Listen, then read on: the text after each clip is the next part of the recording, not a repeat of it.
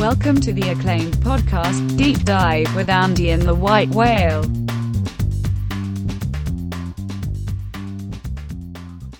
Welcome to the Deep Dive. Andy, it is one of the most fun weeks of the year. We round out the brilliant month of sports that has been April with one of the funnest standalone events that happens every year on the sports calendar, the NFL Draft. And being that this is a sports handicapping podcast with NFL coursing through our veins, this is going to be a pretty fun episode talking about draft props. You about to get ready to get into this? I think so. Like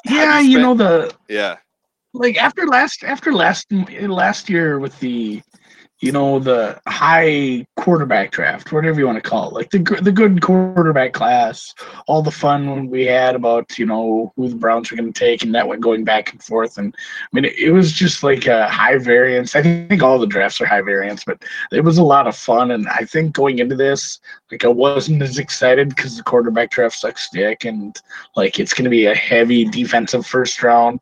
But like the last week or so has really energized me. I don't know if I sound energized, but I am.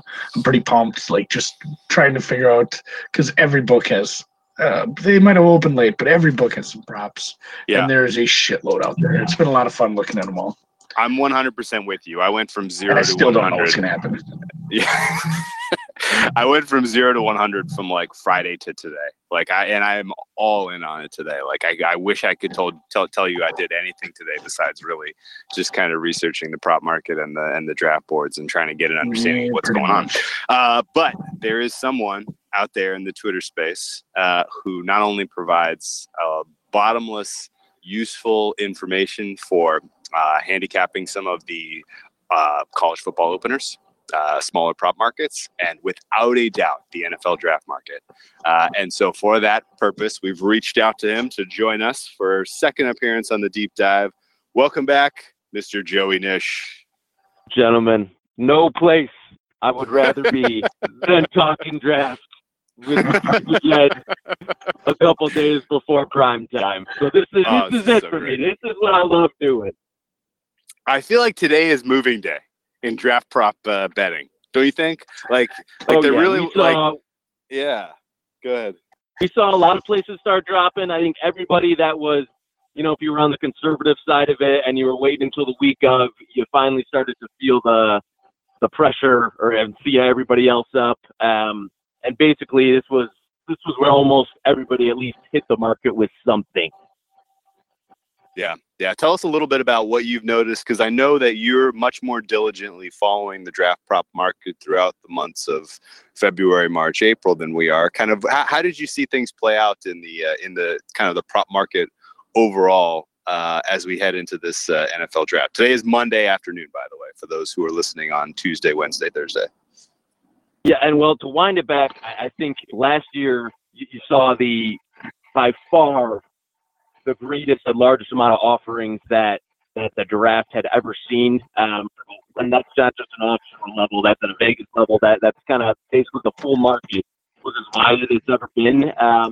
And I think, I know a number of places took some serious hits. And that basically trickled into this year where, and I mentioned a few times on Twitter and talking to some other people, that it's been unfortunately pretty conservative as far as limits at a lot of places, offerings at a lot of places. Again, it picked up today, but up until this point, you've seen most of the major offshores with $25 to $100 limits, and a lot of places not having much or just copying from each other. So we finally started to see something today, but overall, it's been pretty conservative. Interesting. And you would kind of have a thesis or a postulate that is because they just get beat like a drum every year doing this, or is it's not about the uncertainty this year, right? No, and I don't think it's specific to this draft. I think I talked to even a guy, Rex Byers, who some people know on Twitter, and he was bookmaker for a while, and talked about basically he was in charge. Every single year they lost money on the NFL draft, even when it was small starting out years ago. And I think that's some people I know, even other people I know that work behind the counter, that's kind of a common theme. So it's more of a limit of how much of a hit do you want to take. And I think a lot of places decided this year that they were going to go the conservative route. Yeah. I'll give them some free advice.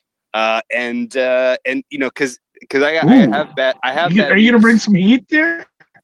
Well, not heat. It's just, this is just from a strategy. This is just a strategy from a bookmaking perspective. You're going to get a lot of players who are playing NFL draft who otherwise are not betting a lot this time of year. You know, there's not as much, you know, college basketball is over. Not as many people who are into, you know, regular daily betting golf or baseball. The market for NBA and NHL playoffs is a little uneven, and I don't think you have regular players hitting that market.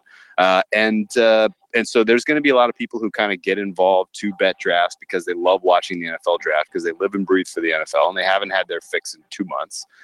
And if you want to kind of be a little bit conscientious of your exposure, fine, put limits. But put more props up, for love of God. Like, just go ham and just put lots of crazy props up and down the board. Give us like 400 or 500 to choose from. Like, you'll fatigue some of the professionals on this, but you'll at least kind of get more activity from the general betting public, because they'll be like, oh wow, well, I wasn't going to bet this, but obviously 3 LSU players are going to go in round 1, so now I'm going to put my $50 in this book and bet that $50 prop. So I mean, you know, like if you just hit a broader range of props, I think you would get more action. And then the other thing that I would say is, like, you're always going to get beat doing this. This is an information market. It's not like, you know, it's not like you're actually trying to kind of come up with a true price for a contest that's going to have some, you know, that has, you know, some reasonable, you know, final price. Like, you're coming up with an information based prop that's not ever going to get long-term two-way action, right? Like, it's not like you can adjust the Kyler Murray number enough that people are like, well, now I have to bet. No, this is just crazy.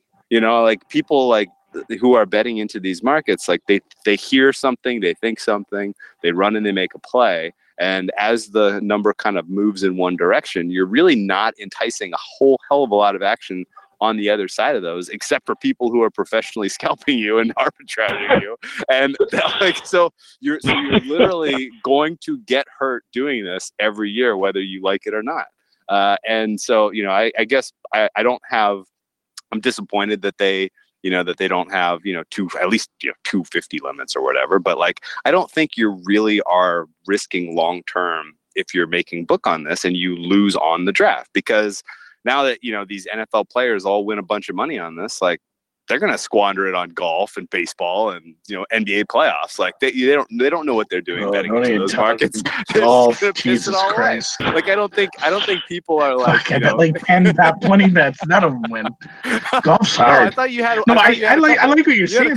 You had a couple hits. No. But this dead heat. I might have to write an article, but the devil that is the dead heat rule. My God, the guy plays top 20. I think I lost money on him. Oh my goodness. No, I like what you're saying though, but it because it's not like how is a normal market shaped? You know, they open the market on a baseball game. The early bettors weigh in, maybe some sharp money weighs in, and they adjust the line off that, and the market becomes sharper with the information. And that information is based off people with models, people with opinions. It isn't based off, you know, unless there's an injury. You know, you can nitpick me and say, well, there's an injury or there's a player that might be resting. That's the news. But like, all of this stuff is based off rumors and news, and it's updating quickly. You know, as far as a coach comes out and says something, or, you know, they make it clear that they're not going to look at another guy. This isn't the same kind of market, not even close. Like, it's all going to be just so fluid for the whole week as the information leaks out and trickles out, and is, you know, Pete Prisco makes stuff up and just lies. I mean, it's all just gonna.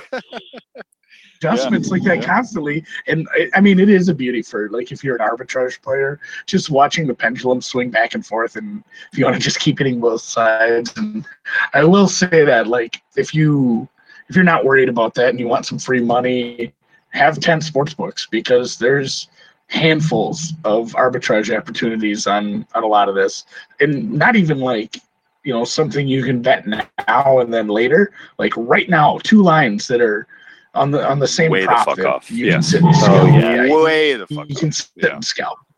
Yeah. Hey, did you see what happened with the Kyler Murray first overall number today at 5 dimes? Opened at like minus 245, went up to like minus 510, and back down to minus 215. I mean, good golly, like this is just silly. And I mean, you could be loading up on, and it's possible that there are people out there that are playing them who are rebetting this every time it peaks and valleys and arbitraging at the other places. They just want volatility so that they can get that arb every time. That wouldn't shock me. I feel like I've seen that at 5 dimes before, but I digress. Joey, can I ask you to help me frame kind of the draft itself and kind of what we think heading into this? Because as someone you don't know the draft works. No. I meant the 2019 draft. Because as someone who's someone who's kind of relatively recently plugged in, trying to get a feel for who's good. I don't watch a lot of college football. In fact, I watch of people who are heavy duty into gambling. I'm at like the 5th percentile probably of how much college football I watch in a year. So I really don't know the players well. I really don't know, who's actually good. I don't have any opinions on like, oh, that's a good player. That's a reach. That's a, value pick, blah, blah, blah. But I get the general sense from everything I'm reading that this year's class is not great, and that this draft overall it's not loaded with the type of talented players that are super important for successful football team building in 2019. Is that a fair assessment? And, do you think that has an influence on how this plays out? No, absolutely. I think it's a draft that's got more, I'd say more uncertain. I mean, every year there's going to be an element of uncertainty, but especially at the top, more uncertainty than I've felt in years past. It's one of the things I've mentioned a few times is this is probably the draft with the least amount of overall QB demand, and that's kind of correlated to what I would call an underwhelming QB class, which really throws it off from like the last decade at least of NFL drafts, where you've always had, for the most part, a handful of teams right at the top that are like QB, or I want to trade up for a QB, or there's these 2-3 guys that we got to have. As in this year, I mean, you've got maybe 2 or 3 teams you feel relatively confident in are even going to take a QB, and then another 3-4 more that have a QB that's playable on the roster, but you don't know if they're leaning one or not. I mean, you've got that like Broncos, Bengals, Dolphins right in a row of, are they even interested in a QB? Would they want one? Would they trade back and take one? That leads to just an absolute ton of uncertainty of where the QBs are going to fall. I mean, even at number 1 the last few days, you started to see a little bit of, just who knows how legit it is. I have my skepticism, but of kind of where the QBs are all going to fall in, and that just shuffles up the rest of the board. Right on. Andy, tell me about your top overall bets and how you think this plays out. I haven't made a ton yet. No. You almost got both sides. You got both sides of the top overall, don't you? Oh yeah, no, for sure. Yeah, no, that's easy money. Like I took Murray at 3-1 to go first, and then whatever at Bosa at whatever to just make that free money. So that's free money, unless something real, like I'm gonna be so pissed if something just stupid happens and like Williams goes for, I don't know. I can't see anything outside of those 2 going first, obviously, but I didn't see the market swinging that far. I was pretty sweet to get in early. I wish they'd let me get in for more early, and I could have arbed for more, but easy money there. I'm super happy about that. I haven't done a lot else because I feel like last year I got too excited about some hype trains. I got to be a hype beast, and things kind of went tits up on a few plays. Like and maybe that's a good question for Joey as far as like how much of the information we're getting is just people filling a column just absolute trash that shouldn't be listened to. And I mean, how much of where are you getting your information? You know, what do you trust? Like, are you taking quotes from coaches or anything and trusting any of it, or do you just kind of got to go by, you know, this is how this team's drafted in the past, this is their philosophy, and they'd be absolutely stupid to do anything besides these 2 or 3 things? No, I hear you, and I think the vast majority of it is skeptical at best and a ton of smokescreen. The thing that I see on Twitter the most is, you know, a lot of draft sites or quote unquote draft guys, for the most part, and this is I don't even want to say it's a theory, it's my working by, is a lot of that information comes from scouts and even low level scouts. The issue is, a scout isn't a decision maker. For the guys that have the quote-unquote best information are going to be guys that are tied into the front office. And those guys are very, very few and far between. I think you saw Mike Mayock in years past was the gold standard for his mock draft because he had legitimate front office, president, general manager connections of the guys who were actually making the picks.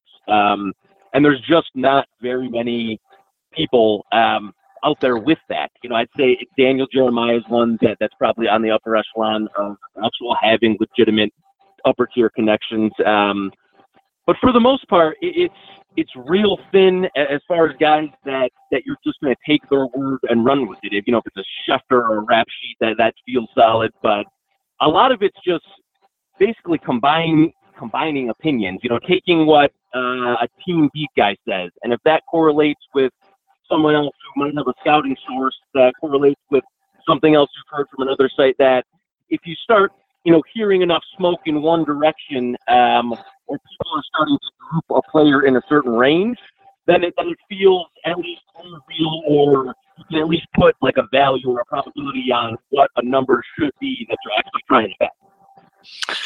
Right. Okay. That makes total sense. And I tend to agree that, there are, and maybe just because I was a little late to it this year, and looking back at what people published in March and April up until about April 15th, you look at it and it's all of it is shaded with analysis and people who their own opinion of a guy is this, and he would fit on that team, therefore I'm slotting him there. And then the next thing you know, you have kind of created this perception that that's where he's going to go, that then gets trickled into copycats all across the draft sphere, right? And it's greatest example is probably Haskins, right? I mean, everybody looks at Haskins. They're like, Haskins is the second best quarterback in this draft. The Giants need a quarterback. Therefore, Haskins is going to the Giants at 6. And then, lo and behold, Charles Robinson comes out over the weekend, and he's like, there's a team that has Daniel Jones as their number 1 quarterback on their draft board. And you all know who that team is. And it's the Giants. And so, basically, the Giants are not going to take Haskins as the 6th overall pick and the second quarterback off the board if he's not even their top quarterback. There's no chance. And so immediately every draft that I see, that's the first pick I'm looking at to evaluate how good the mock draft is who's the 6th? Haskins, trash draft. Right, that's kind of been my default all day today, and there are, but you clearly see other guys out there who who kind of got wind of, they're not actually sold on Haskins. They're not even sold on taking a quarterback. In fact, Dave Gettleman couldn't have been more fucking plain about all of this. He's like, Eli Manning still has everything in the tank. You can't find a Dave Gettleman he had a real good year. Extremely transparent. Dave Gettleman has been extremely transparent about the future of this franchise being in the hands of. He's pretty happy with his resume. Yes. So the idea that they're going to run out and invest top 10 draft capital in a quarterback this year is it's tough to swallow. So I think that's a good example and a good jumping off point for kind of talking a little bit more about quarterbacks in this draft. Safe to say we can't really do kind of a full-on breakdown here unless we make a couple of assumptions and establish some priors here. So I think from where I sit, I'm comfortable kind of operating under the assumption that the Cardinals were not being phony. They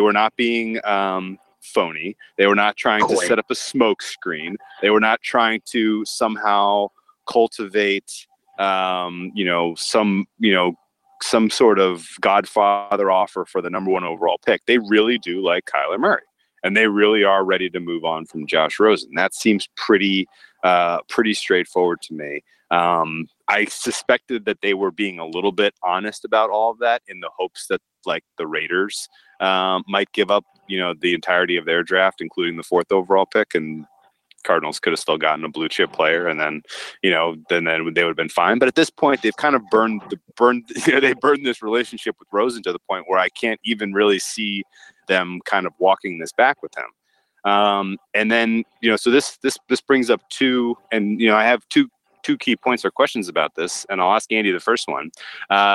Do you buy into the fact that Mayock and Gruden really wanted Kyler Murray, and do you think they were behind a lot of the smoke, a lot of the leaks and the, oh man, Murray was so bad in his meeting. This was the worst quarterback interview we've ever had. Like those stories that Casserly was spinning and just beating the drum so loud on. That seemed pretty patently like someone who was trying to depress the value, like trying too hard. Murray. Yeah, trying too hard. Like this was a Hail, you don't say attempt. That stuff like. Yeah, it's just like a weird thing to say, like to come out and say something like that. It's, I don't know. I mean, it's like telling the person at the grocery store how bad your barber is. Like why are you telling me this? Like the quote they did. The quotes felt funny, and honestly, like I can see Mayock being, trying to be sneaky enough to pull some shit like that. Nothing about the Giants or the Raiders would ever surprise me with the front offices operating the way they are. I could see that totally being a thing, and then just like the asking price finally being too much. Which what does the asking price have to be for it to be too much for the Raiders of this day and age? Which is apparently you can ask for whatever you want. Yeah, the thing with the Raiders, and at least because all the puzzle pieces kind of fit together for a conspiracy-minded guy. They fit together that Mayock was talking to Casserly. They worked together at the NFL Network, and he was giving him all this bad news. And the idea is you would do that because Bidwell, who owns the Cardinals, is desperate to get energy in there for the franchise. He's desperate to get, season ticket sales are lagging because that's just the way it is in the desert. And they're the Cardinals, right? And they haven't been good for a couple of years, and people are kind of giving up on them. And so, if you can kind of create this perception that the owner buys into and that the fans buy into, that Kyler Murray is actually not the savior number 1 overall pick. This is a mistake. Let's ride our guy that we've got last year. Then now you can kind of get for a cheaper asking price. You can trade up into 1. And so it was like a Hail Mary move by Mayock because he's got connections to the NFL Network still. And I think it was all for naught because I don't think that the Cardinals are trading out of that pick. I think they're really ready to go to war with Kyler Murray, which begs the question for Joey Nish: the hell do they do with Rosen? And I mean, as you said, like if they don't do it, it just blows up like all of the slotting from there on in. Like all of the draft pricing and everything is based off of Murray going 1 because you've got heavy juice on both the 2, and it just, if he doesn't, it just completely shatters basically every other forecast for the remaining slots, because then you've got somebody absolutely going to come up at some point in that top 5 to come grab them, and then who it is. And so, I mean, it could be absolute chaos if it is at 1. But I would agree that still the most likely scenario is he does go off to the Cards. The Rosen thing is interesting. I think that really is the next domino for what the Giants do at 6. If they trade, let's say, Rosen to the Redskins, then if you're the Giants, you're not as fearful that the quarterback that you would want in the first round is going to go between that 10 and 16 of when you have the next pick. I still think it would be like, if you want a first round quarterback and you've got your guy identified, to take the risk of passing on him at 6 to hope that he's going to be there at 17 doesn't equate to me. That doesn't make a lot of sense. So I still think, unless the Giants trade for Rosen themselves, that 6 is is a pretty likely scenario for QB. But if you see, I mean, it's been a lot of word that they want a pass rusher. So if Josh Allen falls in their lap or Ed Oliver at 6, does that trump what a quarterback need is for them? So it's again the first domino is that Murray, and who do they trade Rosen to if they even trade him on draft night, and that has so many kind of basically domino impacts down the stretch of what that's going to mean for the rest of the first round.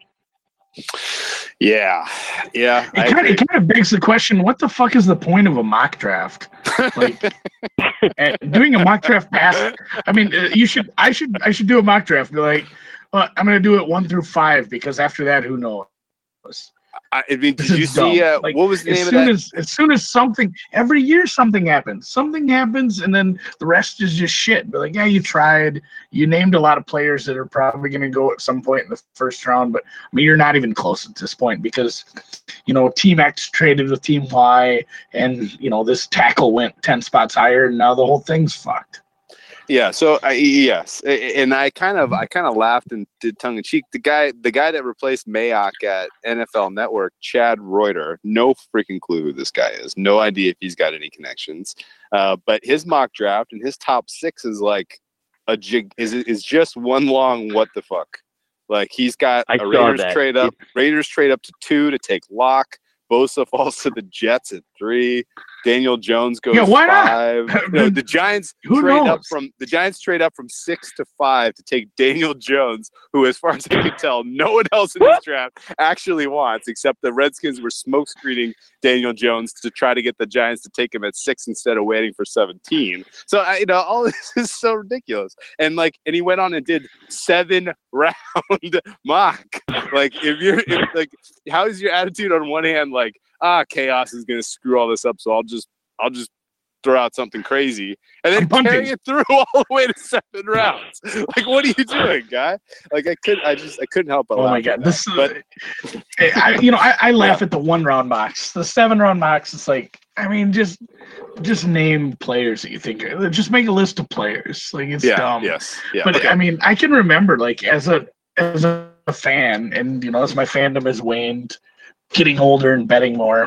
Yeah. I can remember looking at those and clicking through, man, who did the Vikes take in the 4th? Who are we taking? Oh man. I like him. Oh yeah. Running back from Bowling Green, huh? Are you getting excited? All these Vikes connections to this NC State center. You're gonna get the best center in the draft, man. Are you pretty fired up for that? I've seen. Oh my God, we always drafted a center. We keep drafting centers. All right, sorry. I'm gonna pull this back on topic real quick. I'm gonna pull this back on topic real quick and ask Joey to price something for me. So there was a one of these red herring scenarios that was kind of kicked around today. It started yesterday with Frisco, being dumb about Kyler Murray might not go number 1. That to me felt pretty transparently like trying to just stir up some interest in a draft that otherwise doesn't have a lot of interest, just from a clicks standpoint. And so I was pretty willing to just wave that one by. Then today, Rappaport this afternoon comes around and is going on NFL Network saying that there is legitimately something going on with the Raiders. And the reason that they sent all the scouts home is that they do have a big move planned for the top 4. And they were so concerned about it leaking that they had to send all these guys home and thereby straining relationships with all these scouts. Now, that on one hand is just fine. Dysfunctional Raiders doesn't surprise me. But on the other hand, the only reason you would do that is if you do have a move like Chad Reuter predicted, where you're going to try to scoop up to 2 and take someone completely out of the blue like Drew Lock. Like, how do you price this scenario? Do you find that there is any viability in this? Is this like a less than 5% chance, a less than 1% chance? Does any of this add up? I mean, it feels Raiders to do something along the lines of absurdity. I will say if it was just Gruden still basically running unchecked, I would be even a touch more concerned of something like that. I do think Mayock kind of basically brings a stability of rationality to at least the organization of them not trading their entire draft to go up to 1. it's hard to look. When you say like big splash, like do they want Kyler Murray to go to Vegas and they're willing? It's just so hard to get off of. I mean, this year it's impossible to get off of Derek Carr's contract. He's got $27 million still in dead money, so Derek Carr is going to be on your roster this year, basically no matter what.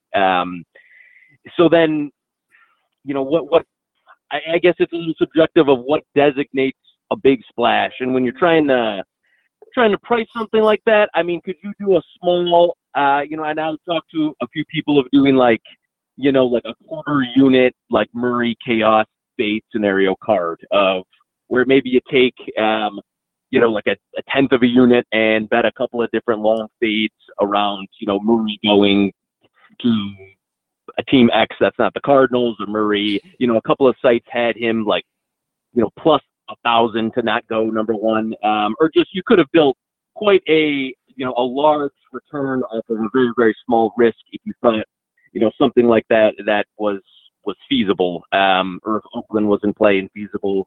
But actually, trying to feel a little bit better around, in terms of the Jets needs and the Bucks needs and even the Giants at 6 around where, you can nail it down to pretty much a player or two you would feel right in those slots.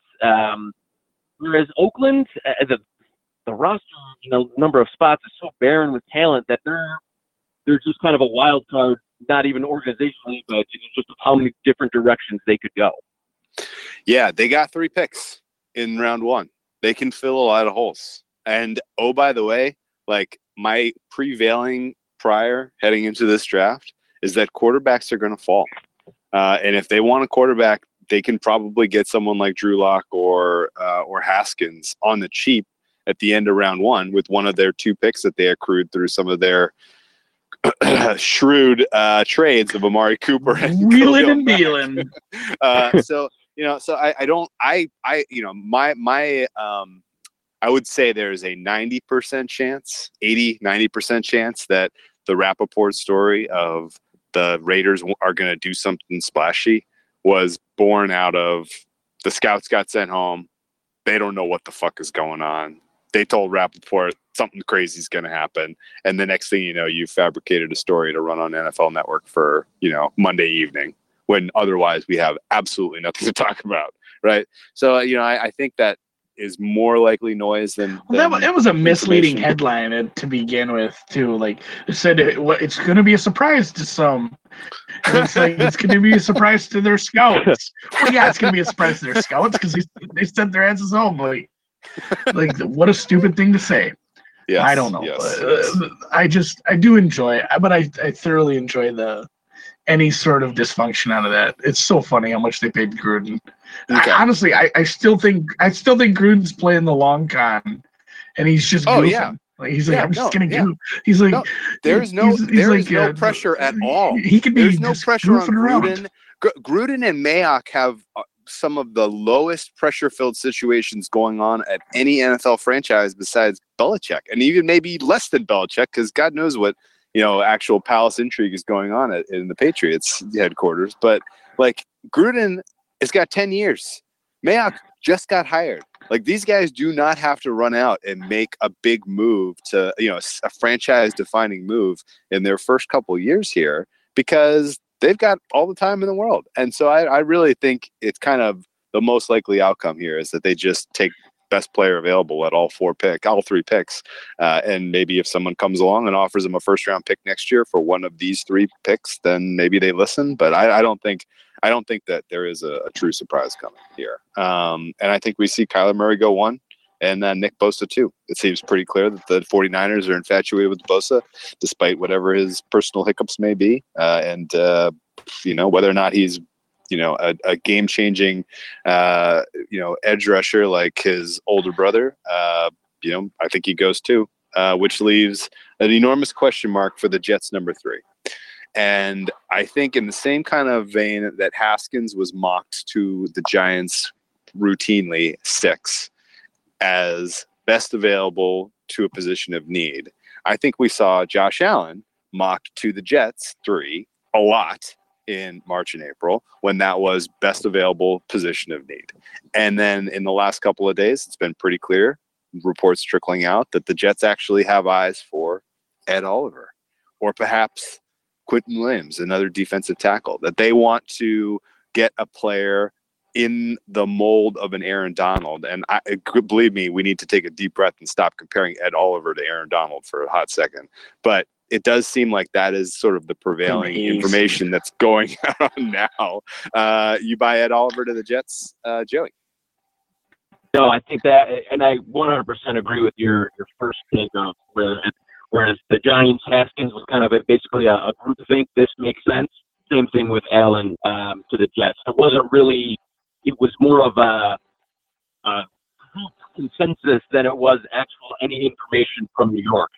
So now as you start to see actual stuff trickle out, one of my favorite. It's hard to nail down because the prices are so different and so all over the place at a bunch of different shops. But I'm talking to a couple people today. Allen over 3.5 was still reasonably priced at some shop. And I told a number of people that still had reasonable juice on that would be a play for me. I personally bet it the other day. The guy I know that was able to get down at a nice price, but over 3.5. I think the only scenario where you're seeing Allen at 3 is if you can convince the Bucks to move up from 5. That was one that Rap Sheet mentioned on his their pod today, is that if Allen's going to go 3, I think it'd have to be a Tampa trade up. The Jets have been so upset about trying to trade back. You get a little something from Tampa, they move back to 5. Tampa takes Allen, just get Oliver at 5.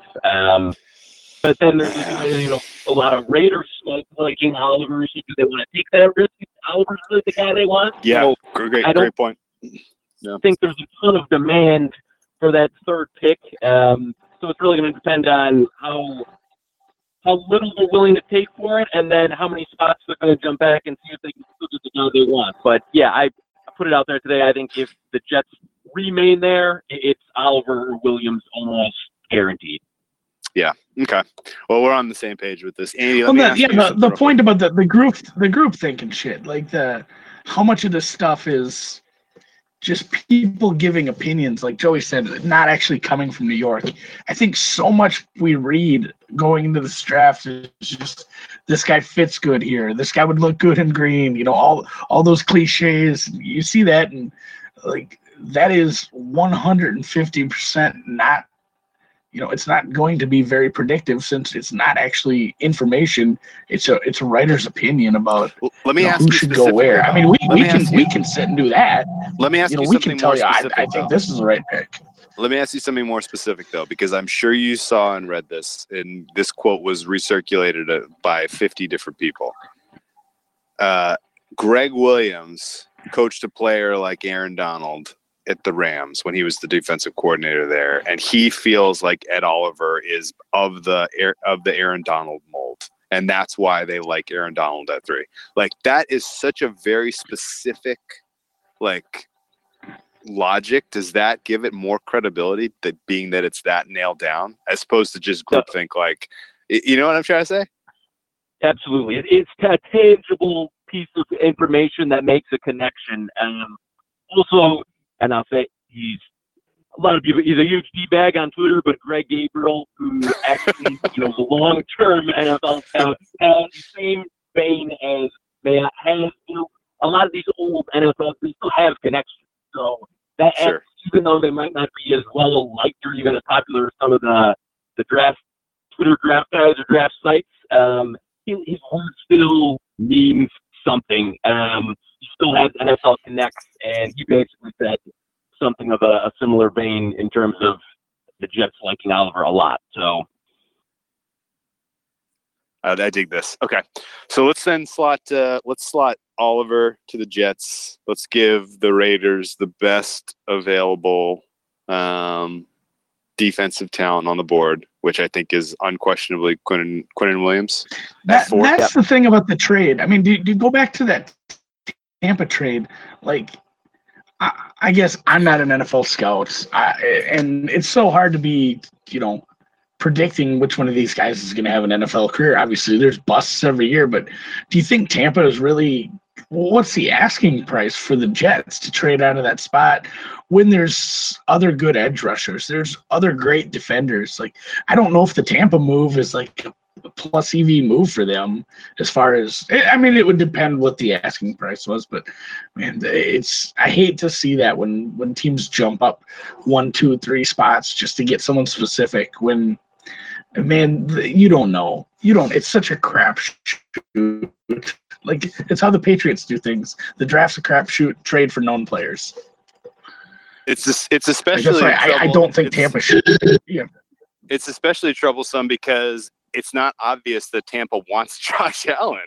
Like, Tampa kind of doesn't really need D-line. They need linebacker help, like, desperately. They need secondary help desperately. There's not a game-changing secondary piece in this draft, like Derwin James, who they passed on last year. And so here they are stuck, kind of taking the best linebacker. Yeah, Tampa should trade back. Tampa should trade back and take the Washington kid. They should be looking. They should not be considering trading up to 3. That whole move makes super little sense to me. So I'll cede the floor to Joey then. What did the Giants do with the 6th pick? Let's say that Devin White, best linebacker on the board, goes to Tampa at 5. Giants now, what is their decision making? I mean, this is kind of like what would be the, if it plays out 1 through 5 of the apex of the draft uncertainty is kind of here in New York. It's either I fully believe that all the Jones stuff, he had the connection to the Giants for months, the same agent, the cut slip connections, where if they're going to go QB, I think it's going to be Jones, or at that point they traded away Olivia Vernon. Is Josh Allen just too good to pass up, and then you address QB at 17? So, and I'll tell you, there's some prices out there. You can still get Josh Allen to the Giants at a pretty big number. And then hedge up a little bit of that with Jones to the Giants. I think it's got to be, if the top 5 plays out as we stated, that it's got to be one of those 2 going here at 6. Andy, you on board with Josh Allen to the Giants? Can we just make Josh Allen goddamn Giants right. jerseys? Yeah. 7-1. I love this. 2 Josh Allens in New York now, and wearing blue. I love it. Okay. So, second offensive player off the board with the Jaguars at 7. We think they clearly, clearly in the market for someone on the offensive side of the ball. I think this is where you're either going to get the best offensive tackle, who they deem to be, and that's a little bit questionable around who some teams have different OT up top. Mostly Juwan Taylor's kind of the guy he's chalk right now in most places, or maybe you see a Hawkinson. If they want to actually take a weapon, it's too early for any of the wide receivers in this class, but I think really it's got to be offensive tackle or Hawkinson. Yeah, and you would think with the investment they made in, I say the investment, this is like old school Coughlin think, right? Like, we just made an investment in our quarterback in Nick Foles. We need to protect him with the best offensive tackle on the board. And so, they're going to take somebody like Juwan Taylor, whoever they think is the best, whoever that is, doesn't really matter to me. It's probably the right pick. Probably is. And that brings us to the Detroit Lions, who are they going to make it? Are they going to get a pick in?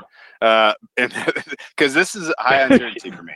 I've seen this mocked from guys that I didn't know were football players to guys that I know well, and I was like, "Oh, that sounds like a good fit."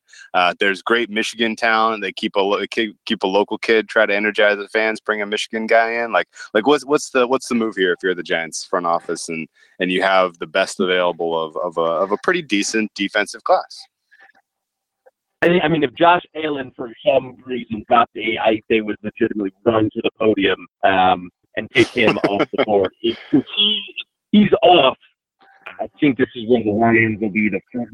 Basically, this is a trade spot that you could definitely see, and I think they would take it back. I think they would even be okay going back a decent ways, depending on the package of where I think a couple of the big needs will be in the secondary. Like, they want a corner, but it's really too early to take most of the corners. So they'd be okay going back and taking something. If they're going to remain there, the last Jeremiah had them going offensive guard. I don't. They've invested so much in the O-line over the last few years that I couldn't see another top 10 pick in the offensive line.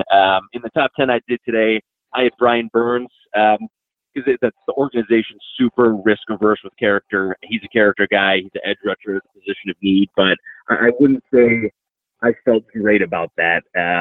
Before all the Montez Sweat stuff came out, this is kind of a common spot where you saw Sweat mock. But now since he's fallen down most boards, that it's probably a huge spot of uncertainty. Neither of the two top Michigan defensive players make sense for this organization, you think? I think it's Gary or Bush? Too early for Gary. I think some of the Too early stuff. I think he's more of an early teens guy. Bush, the issue is that he's a little too soon. Though they drafted Jared Davis a couple years ago as kind of the center of the captain of that defense. I think Bush is just a touch too similar to that. I don't think he wasn't phenomenal in coverage, and so you're kind of putting then two guys on the field that are just a touch too similar. I see. I can't see it with Bush, even though I love Bush, and I mean he's 9 or 10. I could 100% see it. To the Lions at 8, I think he's a little bit too similar to who they already have on the roster. How about if how about if the premier tight end is still available? Hawkinson doesn't make sense. The defense is too much of a position of need. I mean, every Lions fan has PTSD from the last time they took a tight end, so I'm not.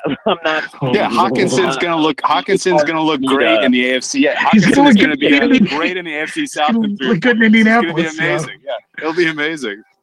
Yeah, I just nightmares about drafting Hawkinson, and then he turns into like a 40-catch guy who can run, and he was actually the Iowa tight end that we all thought he could have been. So it's possible, yes, because the Lions tight end position is brutal. But I think it's either a defensive lineman or a trade back. Okay, trade back makes a ton of sense.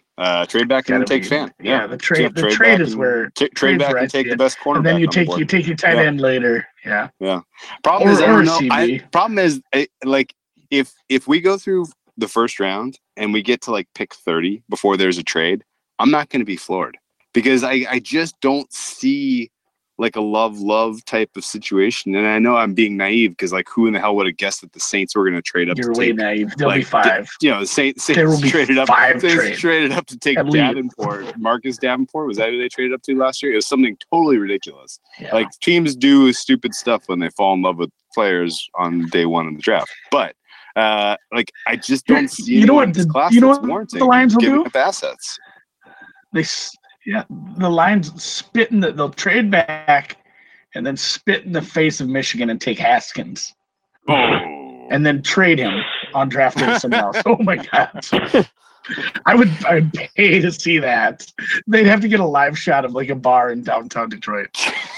Or Ann Arbor for that matter. Jesus Christ. Haskins did do pretty well. They should trade back and take it against the Wolverines. That was a pretty good performance from Haskins. That's true. Okay. Let's keep cruising down the first round here. I don't really care about what the Bills do. I'm guessing they take some linemen, but they could go in a lot of different directions. It could take a tight end. I don't think it really changes anything about we're at the point. Yeah, you're gonna put Hawkinson there. Okay. How about we're at the point in the draft where who knows if this is even the team that's picking exactly. We'll have a trade by now. Let's pivot from going top to bottom and talk about quarterback market overall. We've gotten now to 9 in this little spitballing mock, and only quarterback off the board that I can realistically see here is Murray. And granted, this is all predicated on the quarterbacks after Murray, or even including Murray, are not as great as what we just saw last year. And actually, if you look back 2 years, we had Watson and Mahomes and Trubisky, and and last year 4 guys that a lot of people were fired up about. 5 if you include Lamar. The Ravens quarterback Lamar, but Jackson. Anyway, the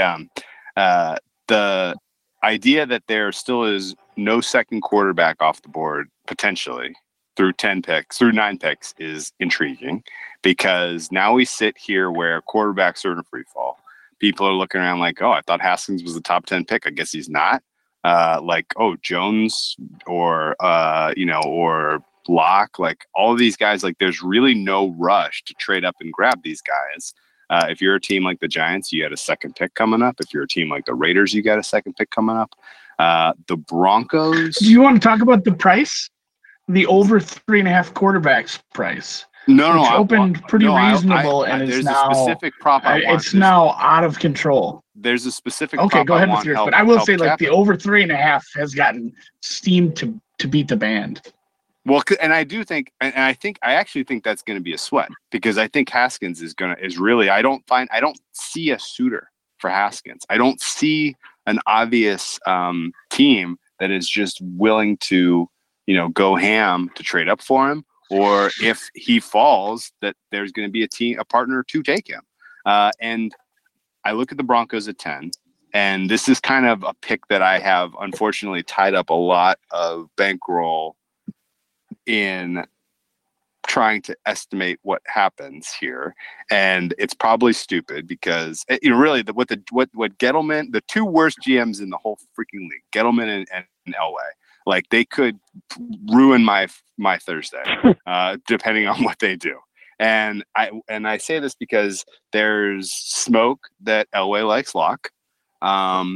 Locke, I felt like when the draft props finally popped, I was like so watered to bet on him. I was just all over the place. I was like, Drew Lock's not going to be the second quarterback taken in this draft. This is ridiculously priced at like minus 300, right? Or like Drew Lock's not going in the top 10. No freaking way is there going to be a rush for quarterbacks? And I'll be waiting for this 10th pick. And how do you? I guess really like how do you handicap what the Broncos do if they're at 10 and there is no other quarterback taken? Have you heard the same sort of smoke that Elway is in love with Locke and that he needs to take a quarterback? And if the Broncos whiff here, how does that? I mean, not whiff, but if they don't take a quarterback in this spot, then how far do these guys fall, Joey? No, and I feel like that it was such a long-standing connection between the Broncos and Locke that I'm not going to say there was nothing to it. That I think they like him. It would surprise me at 10 with a quarterback already in place if they went that high. Talking to one of the guys I capped draft with, the scenario that makes more sense, at least nationally, is if they went, best player available at 10, and then if they wanted them, did a trade back into the first round type of deal. And I think the stronger draft guys have kind of had Locke, falling to that end of the first round range where you get a team that already has a QB in place to take them, or you've got a team that would, early second that, passed over to took a better player early, then came back in for Locke. That has more of a realistic feel to me than him go. It's been just tough to tie him to any. There hasn't been that much of like this team's really in. If you heard the Jones stuff with the Giants, I think the Redskins have Haskins connections on a number of levels. Outside of the Broncos, and it's cursory interest in Locke. It's just hard to place him. It's hard to even attack outside of just the common thought of going early. I don't know 1 to 15 where he would really fit in. Yeah, same. And I think the Locke to the Broncos all trickled from like one drunk John Elway comment. Like literally, like he was with some reporter at the combine, wasted, and was like, "Oh, wow, this Locke kid looks freaking awesome," or like at the Senior Bowl or something like that. And like that one quote has kind of trickled into every mock draft since. And it makes sense in a world where this quarterback class is good and there is some demand in the top 10 for quarterbacks. But I don't think that that's the world we live in. And I think that the exact scenario you laid out is what I'm expecting for Locke. If the Broncos really do have eyes for him, they trade back in at like 30 The Packers give up their second pick in the draft or something like that, and give the Broncos a crack at lock at like the bottom of the first round. And I think the fact that the Dolphins clearly are positioning themselves for 2020 takes them out of the quarterback market. I think the Bengals want to ride out Andy Dalton this year without bringing in an arm to really put pressure on him and really kind of overturn the apple cart with a first round arm. And that leaves the Redskins and the Giants. And we get down to the Redskins at 15 or whatever. They can take a quarterback. Sure. I don't know that how they really feel about Haskins. I haven't heard any true, legitimate buzz that they worked him out and that they were all that impressed with him. And then, potentially you could get down to 17 with the Giants before you see your second quarterback go, and it could be Daniel Jones. So, and then at that point, at that point, who the hell knows what happens to Haskins? There's a good quarterback in the SEC, and there's a good SEC quarterback, and there's a good ACC quarterback, but it's next year. Like taking Jones and Locke is imagine taking Jones and Locke instead of the good ACC quarterback even available next year, or is he at 2 more years? Yeah, no, it's 2 more. Oh shit, he might be 2. That's 2 more years. Jesus. Yeah, he's like 14 years old. It'll be a great pick for Mayock and Gruden will finally get their guy when they're at the top of the board in 2021. All right, well. Okay, so it's I don't know. We kind of need a dissenting opinion here, but I do like. I like the prop that really sung to me was Haskins over 10.5 at like plus 125 over the weekend. I bet that. I know it's since drifted to like in the minus range, but it was still available for a relatively decent price today. Gil Alexander is tweeting about Haskins overs right now, so that price is long gone. I think, I guess, do we live in a world where it's a 50-50 proposition that Haskins goes in the top 10 versus the bottom 10 of round 1? No, I think you're right. I mean, it's tough. If we move him past the Giants, then he's basically without a trade up already into that range of you don't see the Broncos taking it. I mean, we thought he's not going to take a quarterback, and so then you're already past 10 right there. So, I mean, if I put some money myself on Haskins, the Redskins, I think that's I don't buy that the Bengals are gonna. I think that's kind of basically another common thought type deal. If we need a place to slot them and moving them back that far doesn't feel right, so people thought Cincinnati's going to take them. I think either the Redskins move up a couple spots to the Broncos or Cincy grab them, or they just wait there at 15, and then if they don't make a trade for Rosen, I think that's where it is Haskins at 15. Yeah. You brought up the Rosen trade thing. This is again complete personal opinion. This is not information based. We're at the point now where it's too late to trade a 2019 first round pick for Rosen, in my opinion, which means the best offer you're going to get between now and the end of the draft is going to be maybe a 2019 second rounder, but more reasonably, I think the package you're probably going to be offered is going to be like a 2020 second rounder plus a 2019 fourth rounder or something like that. And if that package materializes and if the Cardinals pull the trigger on that package, my guess is it's going to be after day one. You'll see how the chips fall. Guys, it didn't work out. This team didn't get the quarterback that they had kind of secretly had their eye on or whatever. So this team is pulling the trigger on a Rosen trade. I don't know. Patriots with the leverage that they've lost already. Yeah.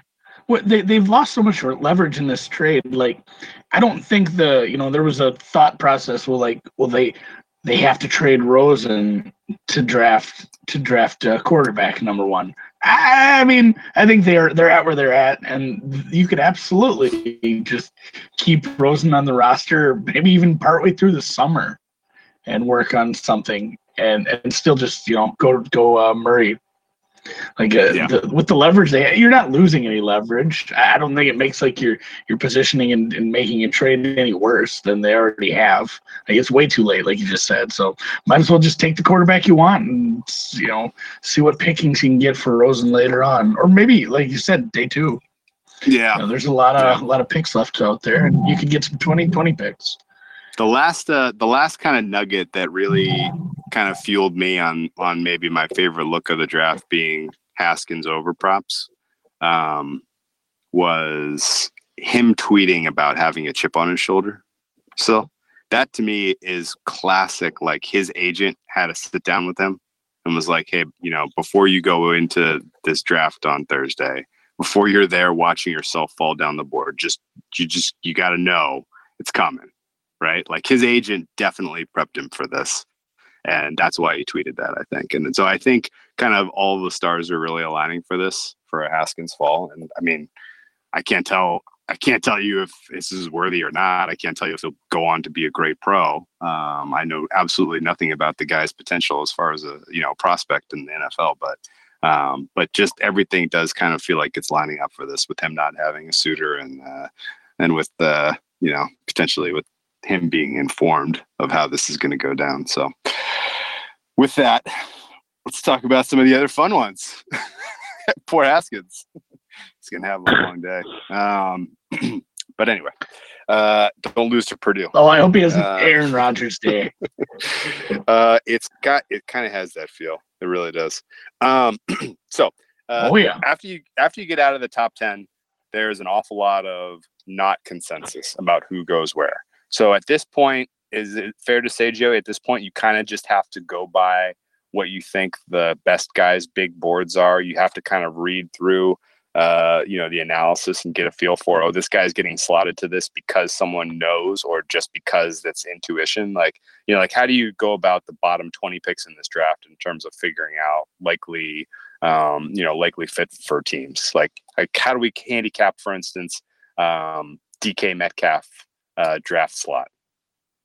No, that makes sense. I think if you look in, some of the best guys, if you go back like a few years and just look at where they were, a lot of times they'll have the chunk of players in a certain range relatively correct. It's the exact slotting, especially because, you'll get a few trades here and there where a team moves up a couple slots. The slotting is extremely difficult. It's really like having this, the top 20 guys in the top 30 in that range is doable for a lot of, what we call the sharper mock drafts. For Metcalf, I mean, that's one where you saw after the combine that, some of the numbers, like the first numbers that got posted of like over under 9.5 were just insane. And he's like, minus 500 to be the first wide receiver. Then as you get closer, I think the thing about this wide receiver class, I tweeted about this a little bit, is the separation between the top guy and receivers 5 and 6 really isn't there. So you're probably going to see a receiver run, between 25, 30, and pick 70 of 8 receivers that go. But it kind of makes it, why would you take, when you're a team that's picking in that 9 to 15 range, that also has another pick between 30 and 45, which is kind of the wide receiver sweet spot, why would you take a receiver there unless you're absolutely, in love and locked on with Metcalf that you have to have him, which at least cursory information, we haven't heard of that. So that's one where I think at least the early, it's mostly long gone now, but there was a lot of value on fading original Metcalf after the combine. So now you kind of look at what's a realistic range for him, and it's probably, at earliest Carolina, and I think that's a little bit early. I think earliest probably now is realistic is Tennessee at 19. And he probably goes between, in that 19 to 30 range. Ooh, man, do you see a potential suitor there, or just kind of that's where about you run into teams that need a wide receiver, and there's potentially, he's got the raw talent, obviously, that puts him at number 1 on everybody's big board as far as wide receivers go. So you just get down there and you get to like, who are some teams like the Ravens and the, Ravens is a common fit. They need a guy to take the top off the defense. That makes sense. But is another one. a little better at the wide receiver position, even go a little farther. And then, that's where it's for like the over two. A number of people asking about the wide receivers prop today, the 2.5 number that was around most places. The issue is you're probably going to have two getting into this last 4 picks and basically be, sweating it out where you've got Chiefs, Packers, Rams, Pats, who all could theoretically use a wide receiver. So that's where, when people ask me, like, hey, what are you going to do with that, or what does that slotting make sense? I think that's one where the number is just right for me, because it's going to come down to that last range of, the probability of, do you hit 3? Well, you've got 3-4 teams right here that could take one. So, it's in that like coin flip realm of DK and Hollywood probably go, 19 to 28, and then 29, 30, 31, 32. One of those teams decide to take the next guy instead of waiting till the second round. I dig this.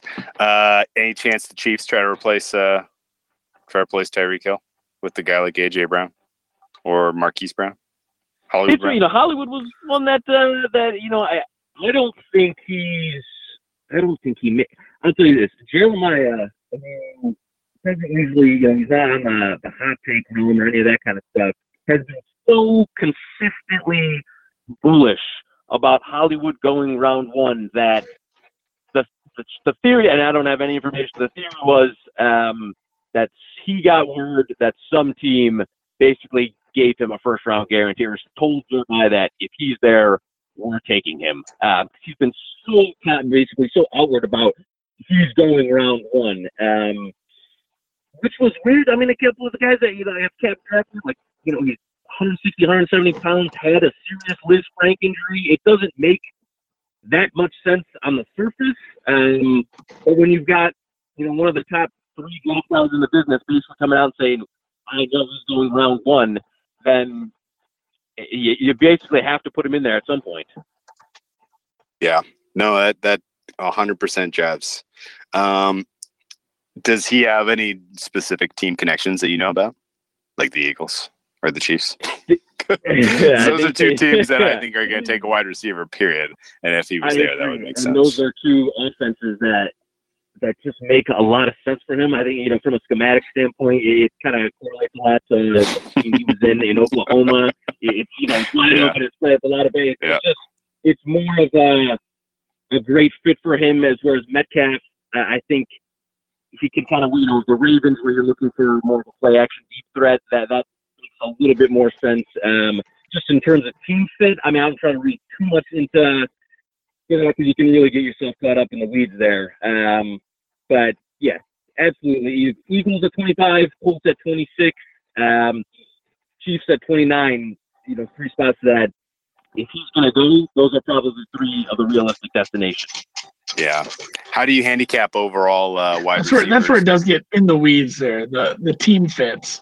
You get team fits late in the first round. No, I feel like those are good team fits. Come away with wide but if you start receivers, going to team fits like that, maybe. I think one of those teams doesn't make that pick in the first round. That's possible. I mean, they will, possible. But not in the first round. I think one of those picks gets traded back.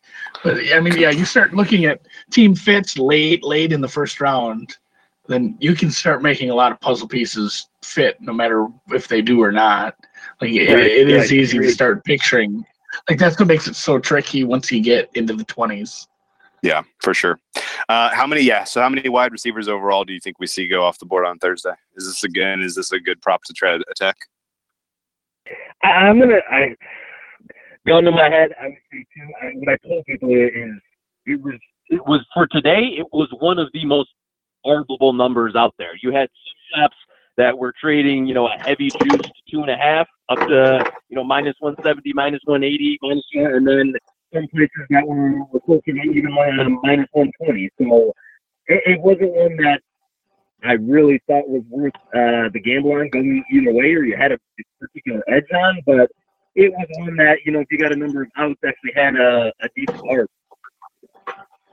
Got it. Anyone going to take Jacobs running back in the first round? I got an over I'm sitting on from him that I'm pretty excited about. That I'd be really disappointed if some team goes running back first round. And I think the issue is you've got, and I don't know if this is his agent doing a real nice job with the sell or one team leaking it, but you've got that realm of 23, 24, 25, 26, and 27 again with the Raiders, that teams that could only use a running back. You've got Houston in the mix, Oakland in the mix, Philly in the mix, even the Colts in the mix. Does one of those teams get spooked or just overdrafted? Because the Raiders, instead of waiting until 27 or the early second round, do they say, well, these three teams could also take him? Do I just grab them if I really want him? So I don't. Raiders so at 4. That's the surprise. That would make my day. Like, I'd feel bad that you lost your bet, but you lost it so badly and comically you'd even have to laugh. I would laugh. I know there were people out there who had like Rashad Penny bets last year who were like absolutely floored when Seattle took him like 20th or something insane. Yeah. I think I had a running backs under. That definitely went up. Running backs under. There was a lot of money on second running because everybody had Barkley first, so there was a ton of second running back taken props. Oh, and you had most of the 4 or 5 guys before Penny was even listed. Nobody had him going first round. So yeah, Goose. What was the guy's name? The guy that I think I had some in the preseason of the Redskins. Geis. Oh, Darius Geis. Yeah. Nice. I think I had some Geis second. Some way Penny dicked me. I know that was like it was, and it was like 5 picks sooner than I was even sweating. I'm like, oh, I wasn't even worried yet. Like, well, what is this? And it's funny. Like, I made more fun of trading up for a punter later, but like the Penny pick was way worse than taking a punter in like the 4th. Yeah, especially because the punter turned out to be a good pick. It forced the Seahawks to great feature him. Like when you make a bad pick like that, you doubly screw your team because now you have to feature him, or else you look like you're as the GM, you look stupid for having made the bad pick. So you have to try to justify it. This stuff is all so freaking it's all trickles into the unintended consequences, Rome. But anyway, so the offensive players I think we've covered fairly well. Defensive players, I think, as well, other than one I'm interested in your opinion on. Who is the first cornerback taken in this draft? Because Bookmaker, one of the few offshore shops that gives you a full swing at plus 250 on these draft props, has Greedy Williams at about plus 144, which is surprising to me because I feel like there's a lot more uncertainty. I've seen a lot of teams linked to this kid from Washington, Bryant. I've seen a lot of people that I know and respect say that the kid from Georgia, DeAndre Baker, is the best of them. Like, is it worth taking a swing on one of these longer shots to be the first defensive back drafted? No, it's funny, right? Because right before we got on the phone, I had a guy getting down a bet for me on a couple of some not widely available sites of best corner or first corner and first safety. So I might have been sprinkling a couple of guys, and what I would call a chalk fade at a couple of shots. I think that's when they're that, if you've got those outsets, there's a lot of opportunity. It was a while ago now, I took Field at Bookmaker on that first DB prop when it was in the plus 400. Nice. And took a little piece of Murphy. So that's what I think it's going to be. I think you see the range of between when the first corner. Who was the second one you took there? Murphy, you said Byron Murphy from Washington. Yeah, piece of Murphy and a piece of Field there. Murphy? Yep. Who's the Field guy? Is that the kid from Temple with the funny name? That's the Rocky Sin is catching some, and that would have been the guy that I was throwing down at some large prices here in the last couple hours. I've seen way too much smoke of him to Pittsburgh for that to be coincident. And Pittsburgh picks like 20. They pick like 20th. Yeah, I mean, it's listen, when you're getting, depending on the price you're getting that at, when you have the chalk guy and you're doing some stuff he's sliding, that's when it's. Just fire off a couple of quarter units on some longer shot guys and see if you can nail one. And that's what kind of the last before we got on the phone was my card getting built a little bit in that realm. But that's where, I think that there's some value fading Williams, and depending how what action you got or what numbers that it might be a spot. I think Murphy's probably I would say, if I'm capping it, would be just a hair favored in terms of the chalk, but it's going to depend on team fit and really a little bit of variance there around between that 20 to 30 range of who actually decides to take one and the guy that they want. So I like it. Okay, that's all I got really for draft, but I got a bunch of funny questions for you. Any other substantive stuff you wanted to hit, Andy, before we go to the funny stuff? No, I like that we touched on the DB thing. I'm wondering where you got that down, because I wouldn't mind having some Murphy. Bookmaker has Murphy at 250. Bookmaker and has that at like 380. Yeah. Check that out. All right, fair enough. There we go. Anyway, so I'll ask a fun question. Of all of the prop bets you've made for this NFL draft, what is the one that if it got voided tomorrow, and you checked your queue and you're like, some scummy book did something and they voided it, what would be the one that you would just absolutely melt over the most? Like you wouldn't even win, you would just fly. There goes the arbitrage. These what's the one prop in hand that you're just like, would be the most painful to lose? Well, there's some rumors out there that I've had a few, meltdowns of books trying to screw me over with voids in the past. And, I'm not saying it's happened, but maybe once or twice. And that's one thing I don't take particularly well. If I was able to catch when Rap Sheet had the tweet about Darrell Henderson starting to meet with a number of teams at the end of the first and the top of the second round, got some really, really large prices on Henderson to go either first or second running back overall. And so that would be one where it would be, such a large hit that it would warrant a level of, rationality in terms of the response.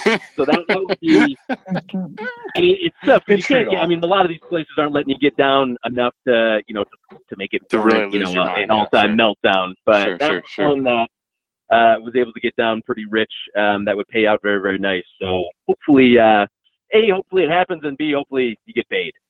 Okay, so what's the prop that you have in your queue that's still widely available where you just utterly obliterated the price? Like you got it for like plus 100, plus 200, and now it's like minus 500. So I know there's a couple of those.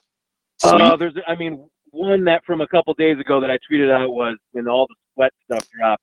Bookmaker still had Sweat over under 7.5, and it was when I first caught it, it was I think minus 350, and then I added some in minus 400, added a lot of minus 400, and then had a few people that I work with that might have added a lot until they pulled it up. And so that's you can't. It was like we talked about it last. McGlinchey, the Notre Dame offensive lineman going first round, where books on, and even though you were having to pay, minus 400, minus 600, minus 800, didn't matter. One of those where right now, is there a plausible scenario I see that Sweat can go top 7? It just seems, 98%, 99%. Anything can happen. Something on a trade up, but that was one that probably should have been after that news broke, like minus 1,000 or higher, and it got hit pretty hard. Sure, that's so great though. Yeah, just keep your head on a swivel for Dave Gettleman. He is Gettleman. I and know. Elway are the two guys that are going to really land me in a fucking ditch if they go there. Okay, cool. What's the prop that you played that you lost value on that you're still like shaking your head about? Like what in the hell? This doesn't make any sense. How is this possible? Very, very, very early on, was Murray over 2.5 draft position. When like the first draft props broke before a lot of the Kingsbury's team and the Cardinal, just logically, it has never happened. The history of recent draft where a team traded up and took a top 10 quarterback and then took another one the next year with the same front office in place. So that was one where logically, when at first I was like, I can see him going first round, first top 10 even. I did not think the Cardinals would entertain that originally, top one. But at this point, you take a shot early and take the L on it, and said at that point I'd pay to be wrong, and I'm probably going to be wrong. But when you're playing them super early before a lot of the more finite details come out and the buzz comes out, that's the risk you take. Sometimes you get great value, and this one I'll probably get burned on. Well, it's funny. It's funny how far we've come on that whole situation. I don't know the guy's name. I follow his stuff. Franchise. Well, what's his name? Franchise made a bet. You look at him and you're like, when were these ever?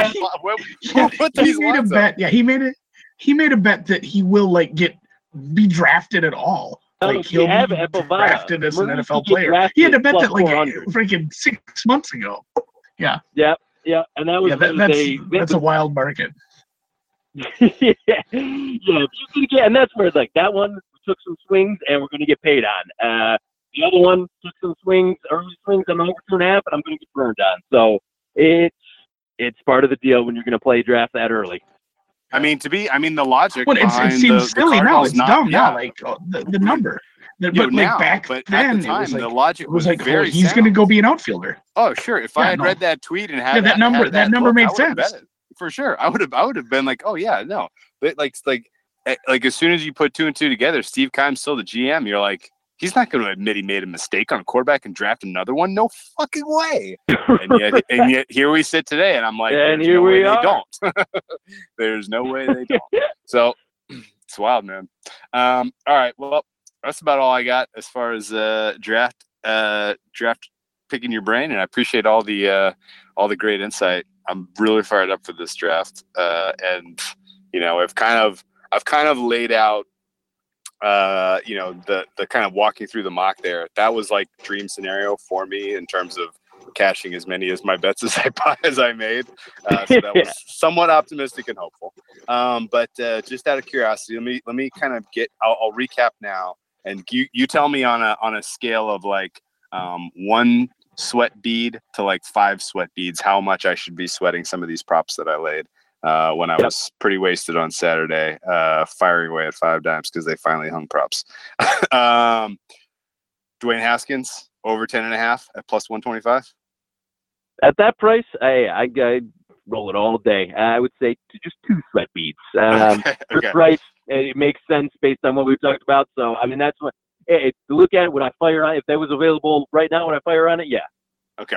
How about Hollywood Brown over 19.5 minus 210? Same one. I got that in queue.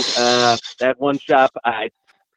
Before 19 would be quite. I think he goes first round. It's more in the 20s. I had another one, just 2 sweat beads. Okay. How about Josh Allen over 3.5 at minus 170? I was telling people to bet that one today. So again, that's another. I just can't see it without a trade up. And as you guys said, that Tampa trading up, it just doesn't organizationally make a lot of sense for them. So without a trade up, I think that's going to cash. So that's another one. I'd only go 2 sweat beads.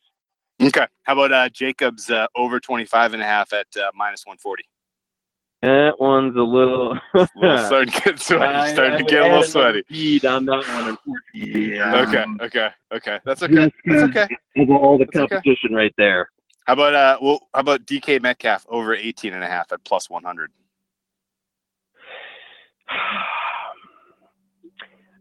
The scenario where you would have some concern there is if somebody is going to do a swap or a trade up. I still think that's a good price and a good position. I bet first wide receiver off the board over 15.5 early, a couple of days ago. So I think late teens is as early as you're going to see the first wide receivers without quite a surprise. Okay. All right. Getting a little interesting now. Drew Lock, draft position over 10.5, minus 140. I'm heavy on it too. I think it's the most fascinating in this round. If somebody takes them, they'll have done a masterful job of of keeping it quite under the radar. But I would, if you want a bold take, I could see, and this is what maybe they'll burn me in the head for saying, but I could see a scenario where Drew Lock falls out of the first round. Gosh, one can only hope. I'm not that I have anything against Drew Lock. For all I can tell you, he's going to be an amazing quarterback. How about any other quarterback drafted second minus 300 compared to this is for Drew Lock. So I double dipped on this one. No, same way. Unless the Giants have again slept on the Lock love for them, and they were playing it up with the Jones there. That I think you'll get either the Giants at 6 or the Skins at 15. I don't think Lock is the first QB they're going to take, either one of them. So, two sweat beats. Yep. Okay. Daniel Jones, second quarterback drafted, plus 170. Yeah, that was another one I hit at a little richer price, but it was, and again, so it depends on some other factors, but if he's there where the Giants can go him at 6. I mean, Jeremiah had it, and if that's your guy and you want a QB and the Rosen situation isn't defined by the time they pick, I don't know how you risk someone else scooping him up. So, no, I like it. Okay. All right. I feel pretty good, actually. I feel okay. I'm not going to be too sweaty. I wish I had some more hate, this is better content, but What's the sweat? This is going to go bad. This is a fun game. Andy, you got any that you're sweating? No, I've hit a few of those. I mean, I'm still delving into the market. I have not got nearly as involved as I did last year, just because I got burnt by a few last year. I think some of the over-unders for the entire round, I feel like some of those are a mistake to even bet, because you really don't know. Because you do get such wild swings in the second half of the first round, but you never know. And I do like a few of those. I have a couple of those. I mean, Murray first overall plus 300. Yeah. No sweat beats. For sure. Let's get that. Yeah, for sure. That one is 0 sweat beats. Okay. No, and I'll just from a draft strategy standpoint of how I usually attack it. There is very rarely going to be a time where I have a lot of exposure on a single draft prop. Great point. Great finale there. I will almost always, if I'm getting a good number, and then I can arb off some of the risk, and maybe not fully free roll it, but take a percentage off. It's such an uncertain event that there are very few scenarios where I'm going to be okay taking multiple unit exposure on any prop. Last year was McGlinchey, where he felt okay with it. Yeah, and this year it'll be Sweat that I'll have. I'll take a hit if he ends up going top 7. But again, very, very rare that I'm going to ever really expose myself on any single one of these, no matter what it is. Sure enough. Yeah. And what's funny is, like, last year, I feel like McGlinchey was like the no doubter. But there was another one that was also pretty bad. I can't remember. There was another one that was also pretty bad last year. I can't remember it off the top of my head. But I don't have any of those as like a comfortable landing spot where I know for sure I'm not going to lose everything, because there was a couple that were just absolute trash that I got early enough that I'm going to land comfortably, right? So I definitely I'll be sweating a little bit on Thursday, but glad hopefully as the Broncos pick is being announced, there's not a full 5 sweat beats, because no other quarterback has been taken, and McShay is tipping Lock. So we'll see. You know what? We're gonna call here first. Broncos good defense. I think no worries. They ought to. I guarantee. They ought to take Bush. Take Bush. Get the Michigan. That kid will be great for the Broncos. Please take Bush. 100%. I just guaranteed it. I don't think you need to worry. You got 0 sweat beats. You got Vic Fangio, head coach there now. Give him a little pat on the back. No, give him a young horse. Give him a young horse. That's a great call. Yeah, you got a formidable unit there at Mile High. You already got your quarterback for the future in Joe Flacco. You don't need to draft a quarterback. Fangio's not taking quarterback. All right. Okay. Good stuff, guys. That was a ton of fun. Thank you for your time. Be sure to track down Joey on Twitter. If you don't, we interact with him all the time, so you should probably already be following him. But if you don't, where can they find you? Hey, at Joey Knish 22. It'll be hot and heavy all week into the draft season. And then let's go Thursday night. And then right into NBA draft, because it's just like roll right into NBA draft, right? It's a little bit of a withdrawal because you don't get as many NBA draft props, right? But it's pretty short turnaround. No, it is. Yeah, usually the time, and we had a great show last year, NBA draft. So hopefully we can replicate some of that. I mean, you get a little bit more uncertainty with the NFL, but definitely a little bigger palette. But yeah, draft season it never ends. Draft season never sleeps, man. It's true. All right, you can even bet on the NBA lottery if you really want to pay a bit. I said, if you're into taking minus TV bets, yes, the NBA lottery is up at All right, thanks again, man. And, if you want to do the regular lottery, if you're gonna do that, it's easier. Do that at the gas station. There you go. Did you know at Bovada you can bet the numbers game? Have you seen that? Which is literally like, oh my god, it's like a super degen Keno thing that they have ongoing numbers game. You can bet if it's going to be odd. It's so bad. Anyway, all right. I just noticed that today as I was combing their site looking for their draft props, which they did not have up. Even though tomorrow, didn't the guys say they're going to give out tomorrow? Okay. Tuesday. Yeah, there should be plenty of sharp gut check on. Yeah. Bovada? Sure there'll be some soft lines there. Someday. Sure there'll be some soft lines there. Except not. Anyway, all right. Take it easy, guys. Best of luck. Enjoy the draft. Have a great weekend. And Joey will probably drop some fantastic round 2, round 3 draft prop knowledge for you after Thursday when you're kind of rolling all those winnings right back into more draft props. So check him out on Twitter. Hopefully we have it up when we get to round, and then we'll keep going right into it. All right. Take care. Good luck. Appreciate it, guys.